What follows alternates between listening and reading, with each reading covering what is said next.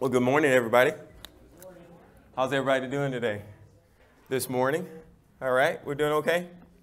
Well, good morning to all of you online.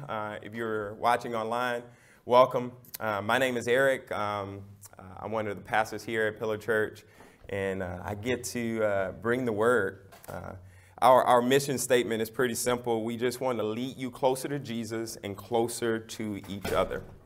And so we do that by singing in the morning. We draw you into or point you to Jesus. And then we take a book of the Bible sometimes, and we'll go verse by verse and kind of just walk you through a book of the Bible. And I've been doing that in 1 Peter. This is kind of a book that I've kind of been going through by myself. And Canaan's been doing his own book studies with you guys, but I've been going through 1 Peter, so if you want to get a head start and kind of start turning there to 1 Peter. It's been a really cool journey, just learning more about this book and what it means to us, the church, and the importance of this letter to a people who are suffering. A people that in the midst of suffering, Paul is calling them to be holy. And sounds like so relevant for us today. And I've said this many times, but a lot of their suffering was not physical persecution. A lot of what they were dealing with was like social issues and verbal persecution, abuse, and things that sometimes turn into physical persecution. But yeah, so I think this book, for me, seemed a little bit not relevant because most of the time when people talked about 1 Peter, they talked about Nero and how he was killing Christians in the stadium and how he was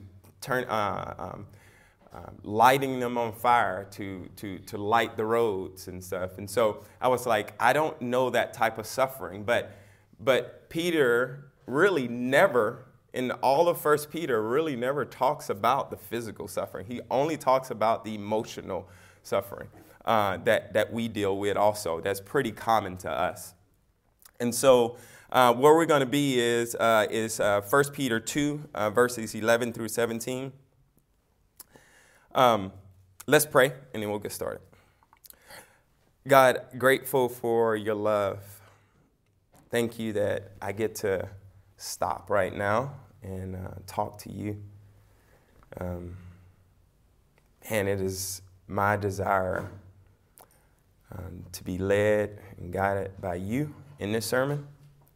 I have a lot written down. I have a lot of thoughts. But I pray for your Holy Spirit to guide every moment of this time for your sake, but that we would be encouraged by your truth, that we would be encouraged by your Spirit today and be changed and made new, God, by your revelation this morning. So, God, would you do that? Would you be so kind to use me to speak a word of truth?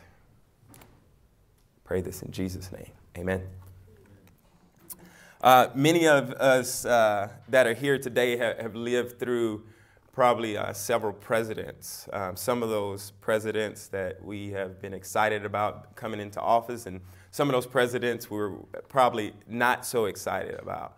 But many of us been through that, and one of the things that I think over the years I've heard during the election time, we hear this statement, even I've probably said it before. It's like, man, if Al Gore gets elected, I'm out of here, or if President Bush gets elected, man, I'm going to Africa or whatever. We say those, I've heard that from many people throughout the years, and I don't think any of those people actually, followed through with that. But that is the type of emotion that we get when we hear about authority that we don't like, right?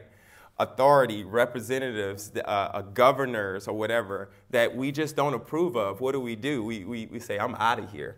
I don't like them. But there is something that God calls us to, and we're going to learn here in 1 Peter today that talks about, how we are supposed to honor and submit to authority. Not just authority that we like and approve of, but authority that is over us. Let's look at how Peter instructs his beloved friends, and that's how he kind of starts in verse 11. His beloved friends in the midst of government and the emperor that hated them, in the midst of a government that allowed the killing of Jesus and the ongoing persecution of Christians. So the government that you're going to see that he's calling them to submit to is the same government that allowed the Jews to say, hey, we need to kill Jesus. The same government that eventually will kill Peter. The same government that eventually will kill many Christians in the stadium because of what they called us the atheists. Many times we call a non-believer, a person who doesn't believe in God, the atheist. They called us the atheists. Why? Because we didn't worship the emperor Nero. We didn't worship all the pagan and many gods there. So they called us the atheists. And so we were the one that were outside of what they have called, that the government had called us to do. I started this in chapter 1 a few months ago in 1 Peter. And Peter's strategy to these people in the midst of persecution is to remind them of who they are in Christ. Is to remind them that Christ has given them new birth. In chapter 1, it says he has given them new birth into a living hope through the resurrection of Jesus Christ from the dead. His encouragement to me and you is not to tell them or me that everything is going to work out. And Jesus is coming to save you from what you're going through today. Nope, his encouragement is that God will keep you while you're suffering. He will keep you during your suffering. God will hold you here on earth, and he will hold your inheritance in heaven. And that's in chapter 1. We saw that. He actually tells them that the trials are intentional to sanctify them, to sanctify you for when God will be revealed, and both Christ and you will celebrate on that day. Verse 13 in chapter 1, he starts to kind of give the imperative, these commands to live a certain way. And you would think somebody would possibly back off if they are going through so much. But no, he says, no, this is exactly what you've been called to. So now that you know that your home is in heaven and your trials are normal, part of being on this earth as a Christian, live pure and holy lives, he's asking them to do. Live pure and holy lives so that they would glorify God. He quotes when God says, be holy. Why? Because I am holy. So he's calling them to a higher standard because they are not of this world. We are not of this world.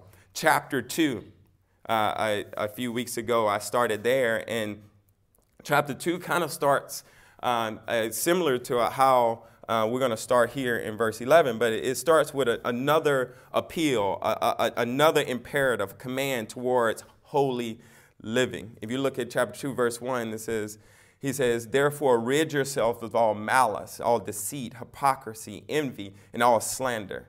Like newborn infants desire the pure milk of the word. So he's calling specific sins in our hearts in the midst of this persecution, in the midst of maybe a government that we don't agree with. He's calling them to holy living. He's calling you and me to holy living. He said that malice that you feel because they wronged you, he says, rid yourself of those things. And he goes on. He said, as a child of God, rid yourself of the things. And he explains it It is not just so that good would prevail, like on the comic books, but so that God would show his power through weak and frail vessels like ourselves. He points to the fact that your belief in Jesus, though it has caused you so many problems, is actually Jesus, this person who's caused you the problems, is actually the cornerstone of the church, the cornerstone of your life. The cornerstone is that major building block when somebody's building a building. It's that foundational piece that you cannot build the structure the right way unless that cornerstone. That person who's causing you the problem, Jesus, is actually the key to your fulfillment in life, the key to Pillar Church. If we're going to be a church that glorifies God, Jesus must be the cornerstone. He is the cornerstone of the church. We who have believed in Jesus will receive his praise because we, even though we've been persecuted, we are a chosen race, it says. A chosen race, a royal priesthood, a holy nation, a people for his possession, so that we may proclaim the praises of the one who called you out of darkness to his marvelous light. Verse 10, it says, you were not a people, but now you are God's people. You had not received mercy, but now you have received mercy. And that's when we get to verse 11. So that buildup was to kind of basically come back to our private sin or our personal and private holiness. There's two things that I want to make sure I point out today. Peter, what he's calling us to, these two things that I see. He's calling us to private holiness, okay? Private holiness. You know, that's the holiness that sometimes that we don't think as important as what people think about us. We had an incident yesterday with one of our kids that kind of embarrassed us as a family, you know, did something on the internet and sent a picture that we were like, what? Our kid did that? And that's the type of holiness that we care about more because we're like, oh, that embarrassed our family. But Peter calls us, you're going to see in this first verse, to private holiness. The holiness that nobody at this church will know about unless I tell them. He's going to call us to private holiness. And then he's going to call us to, the second one is to public holiness. Or I said it's going to be a call to living a life, to publicly be exceptional in public, exceptional. So private holiness, but so the public exceptionalness will come only from the private holiness. So I'm going to read verses 11 through 17. 1 Peter 2, 11 through 17. Dear friends, I urge you as strangers and exiles to abstain from sinful desires that wage war against the soul. Conduct yourselves honorably among the Gentiles so that when they slander you as evildoers, they will observe your good works and will glorify God on the day he visits. Submit to every human authority because of the Lord, whether to emperor as the supreme authority or to the governors as those sent out by him to punish those who do what is evil and to praise those who do what is good. Verse 15, for it is God's will that you silence the ignorance of foolish people by doing good. Submit as free people, not using your freedom as a cover-up for evil, but as God's slaves. Honor everyone. Love the brothers and sisters. Fear God. Honor the emperor. Again, two things. Privately be holy, he's calling us to be, and then publicly to be exceptional in public. And if you want to put a third thing, if you're a note taker, I would say honor everyone. That would be the third one. So privately be holy, publicly be exceptional, and honor everyone. Verse 11 starts with this imperative, similar to verse 1. It says, these are the things that Peter understands that privately his friends are still dealing with. What are these things? It says, therefore, rid yourselves of all malice, all deceit. No, I'm sorry. Verse 11. I apologize, guys. All right. Verse 11. Dear friends, I urge you as strangers and exiles to abstain from sinful desires that wage war against the soul. He first of all kind of talks to them and says, dear friends. In some translations, maybe one of your translations says beloved.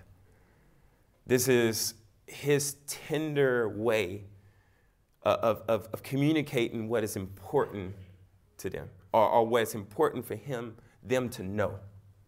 And it is, I urge you, dear friends, I urge you, as strangers and exiles, people who don't have their home here on earth, who actually's home is in heaven. You people, dear friends, I urge you as strangers to abstain from sinful desires that wage war against your soul. It says abstain, to separate yourself from it. We hear the word abstinence and we know what that means, right? Well, he's saying completely get rid of or stay away from these things. Abstain from those things that draw you in. We in our community Bible reading this week, we read of Adam and Eve's sin, where Eve is tempted by the serpent. She's tempted by something that is already in her that's saying, you know what? I wonder what would happen if I disobeyed God. In that moment, what did she want to do? She wanted selfishly what she wanted. She didn't in that moment want what God wanted.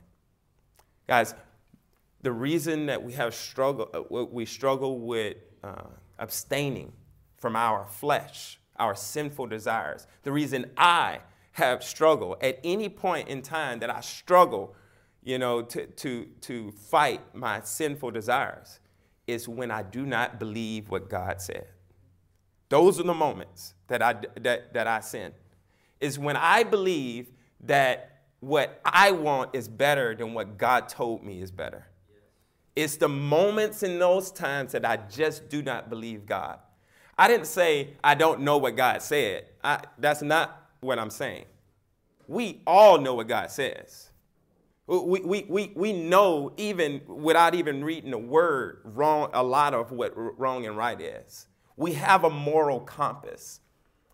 But it's in those moments when we know God has called us to do something, is those moments when we do not believe that God is better, that he's sweeter, that he's more satisfying than this sin that I want. I want to gratify my flesh because I do not believe God is better in those moments. That's why I sin. That's why I succumb to the sinful desires in me. Because I do not believe God in those moments. Dear friends, I urge you as strangers and as exiles to abstain. Strangers and exiles. He's saying that you're the stranger. I know you're looking out there at the world and you see that they're having fun. They seem to be enjoying this. But he's making sure they know you have been born again. You're an exile. You're a stranger. You are not of this world. You have been called to this world, but not of this world.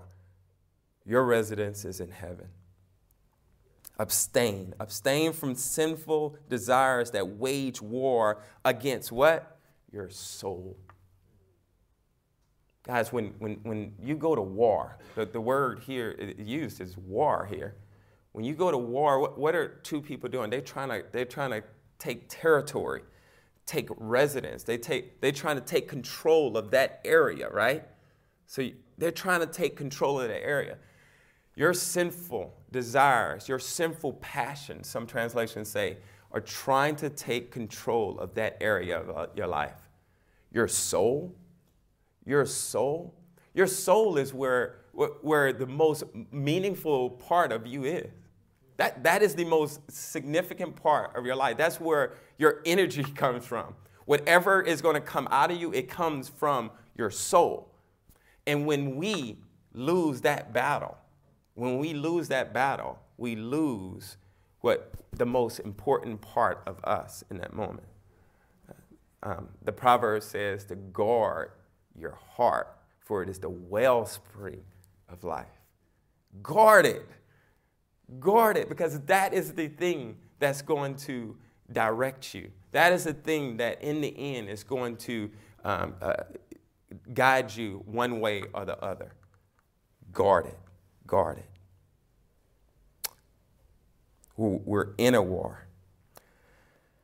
Verse 12, it says, conduct yourselves honorably among the Gentiles, so that when they slander you as evildoers, they will observe your good works and will glorify God on the day he visits.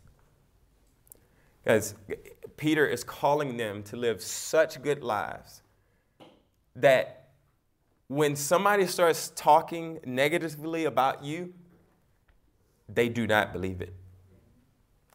He's saying live such exceptional lives among other people, amongst those unbelievers, that even they come back and say, I was wrong. Even when they start to realize that what they twisted in what you said, they realize they were wrong. Did they do that to Jesus? They twist his words? How about John the Baptist? Did they twist what he was doing? They called Jesus as a drunkard, a friend of sinners. They were right about that one, though. But why did they call him a friend of sinners?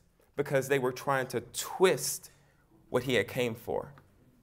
They were trying to say something negative about him.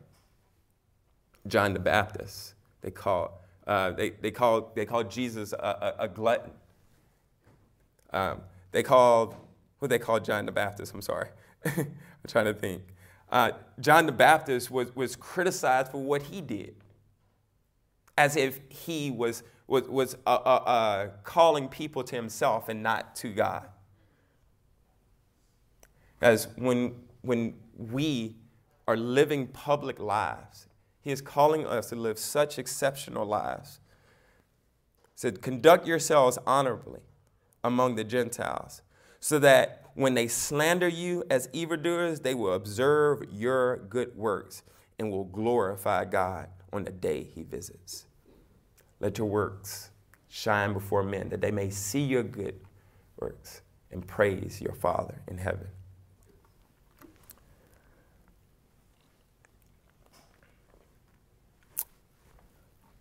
Verse 13 and 14, it says, submit to every human authority because of the Lord. That's a key point. Submit to every human authority. Why? Because of the Lord, whether to the emperor as supreme authority or to the governors as those sent out by him to punish those who do what is evil and to praise those who do what is good. Why are we submitting to authority? Why are we submitting to authority that treats us unjustly? We submit because God's plan is better than ours. We submit because he has called us to. We submit, the Bible says, because of the Lord. Not because the emperor is so great, our president is so great. We submit because God is better. His plans are better. And we can see ourselves kind of not even thinking about God, because what we do is we have a president in that we like. Everything he does is good. But all of a sudden, we have a president that we don't like. Everything is negative. Same stimulus check. But the one from Biden we don't like.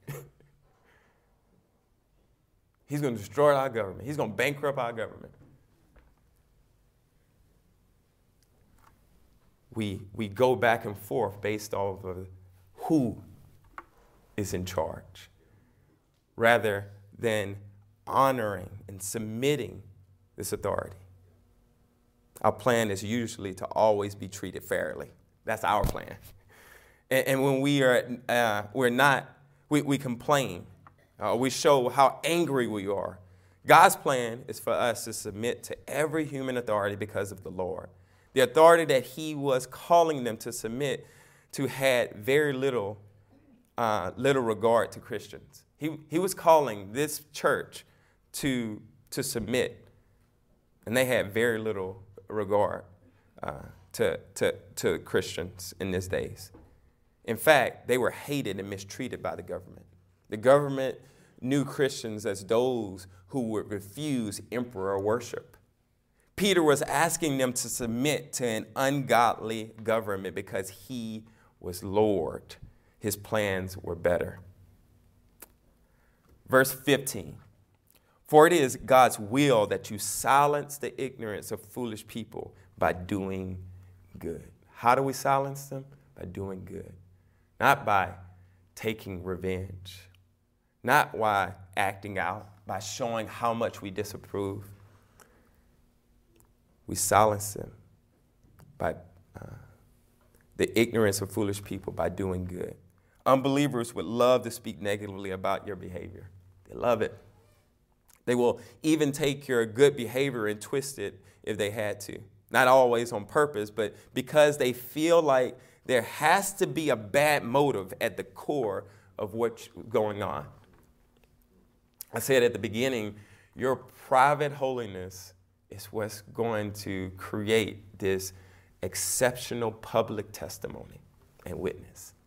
Your private holiness. Because they want to get at the core. They believe that there is a problem. Here's where I talked about John the Baptist. It sounds like how they accused John the Baptist and Jesus of things they were doing, but they honestly, in their evil minds, twisted John the Baptist and said that he had a demon. They said that Jesus was a glutton and a drunkard, a friend of tax collectors. These are religious people. Gentiles are religious people also. They just believe in themselves. They believe in God of self-fulfillment, self-help for the sake of self-gratification. Self is their religion. In the end, there was nothing credible to say about John the Baptist, and he led many unbelievers to Jesus because of his good works. The goal Peter seems to describe is to be such a good person of good works that when Jesus returns, unbelievers will have to turn to God when he returns, or they have already returned to God because of your good works. Matthew 11:18 and 19 says, for John came So many of us think that our public testimony is possibly ruined. Maybe our son's baseball team or basketball team, maybe our testimony at work has been ruined because of our past sin. Here's what I say. Do you know who's writing this book? Do you know the man who's writing this book? Peter, the one who denied Jesus 3 times.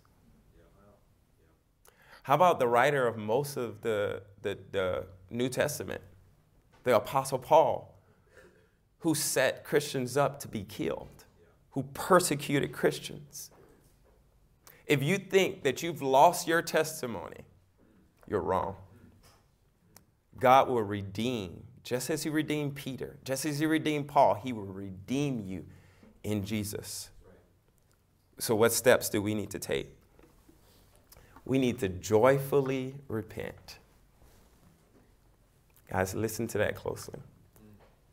If we feels like we have lost our testimony, and we are believers, we're exiles, we need to joyfully repent. Joyfully, because you have an advocate, Jesus, who stands in the gap for you, and he has suffered and died for your sins.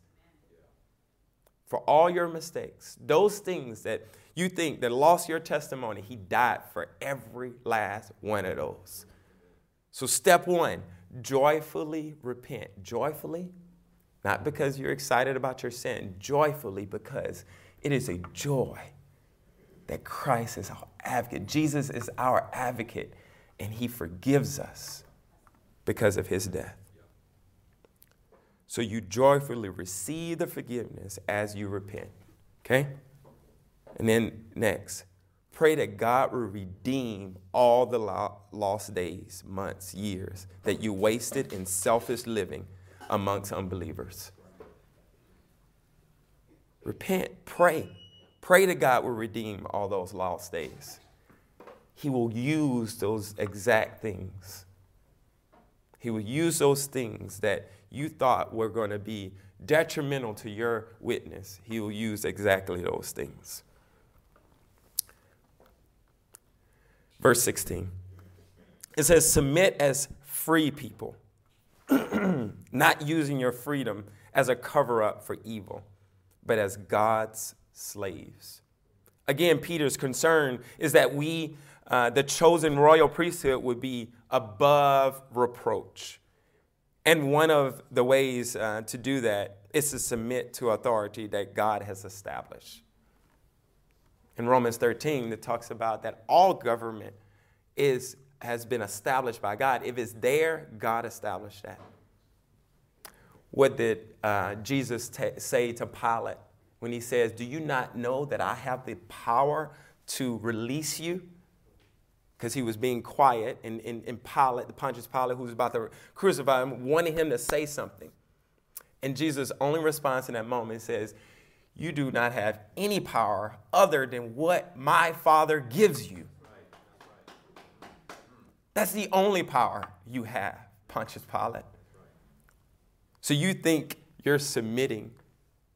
Your submitting is because of how great the emperor is? No, it's because of how good and how great your God is. And he's established that authority.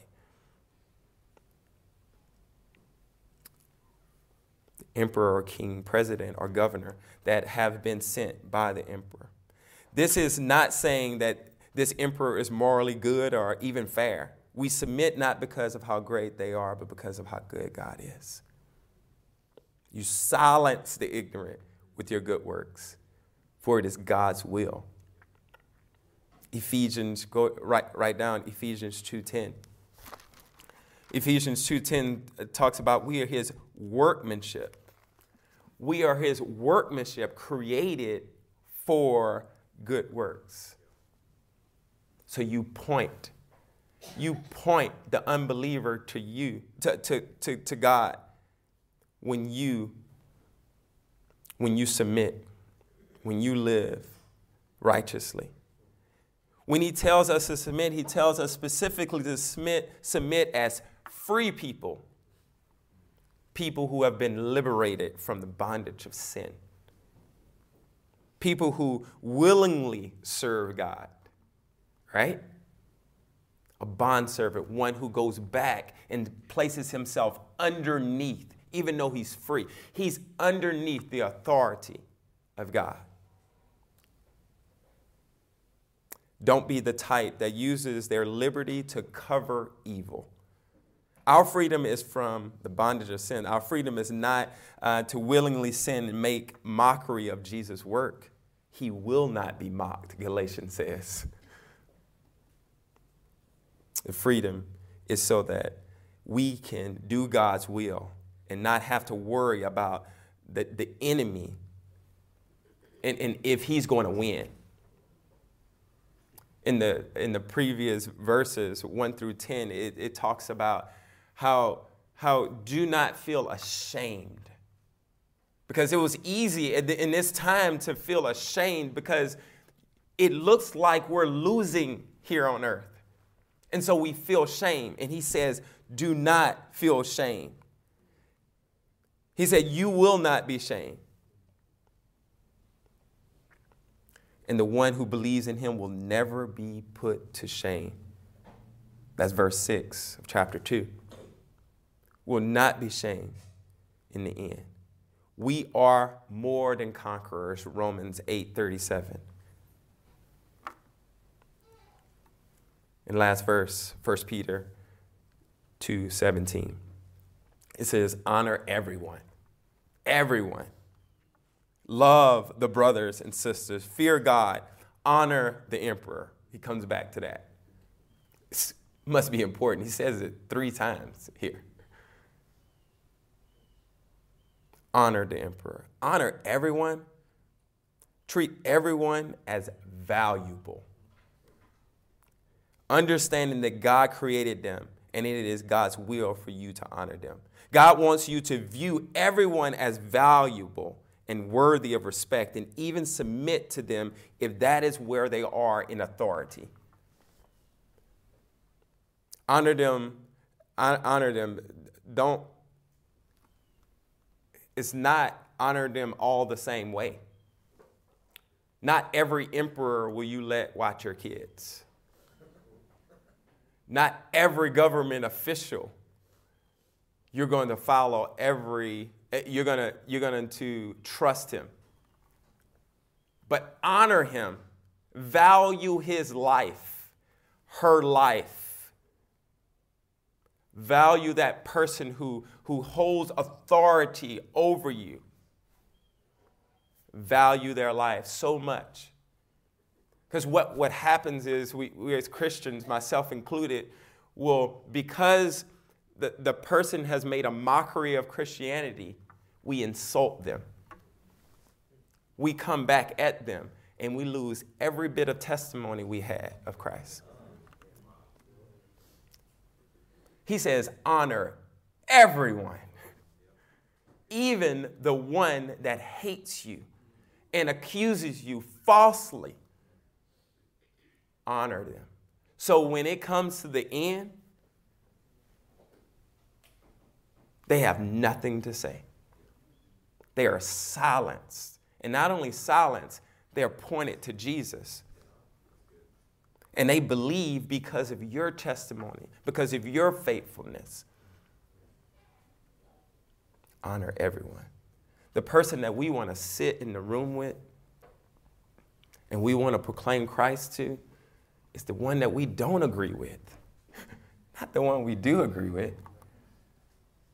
I want to have an opportunity to honor that person who has mistreated me, not for my sake, so I can prove to them how good of a person I am. I want to prove to them how good God is. Give me that conversation. If me and Armando get in a room, we're going to agree about everything.